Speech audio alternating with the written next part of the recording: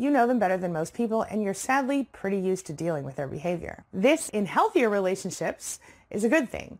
But since you're already in the position of being a narcissistic supply, the narcissist feels comfortable with you. Lucky you, right? That means you're among the privileged few who get to see the true face of the narcissist.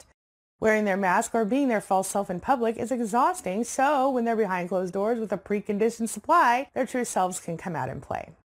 That also means you become their emotional dumpster, and they take out all of their feelings and frustration and anger on you, even though for the most part it's bottled up stuff that isn't related to you.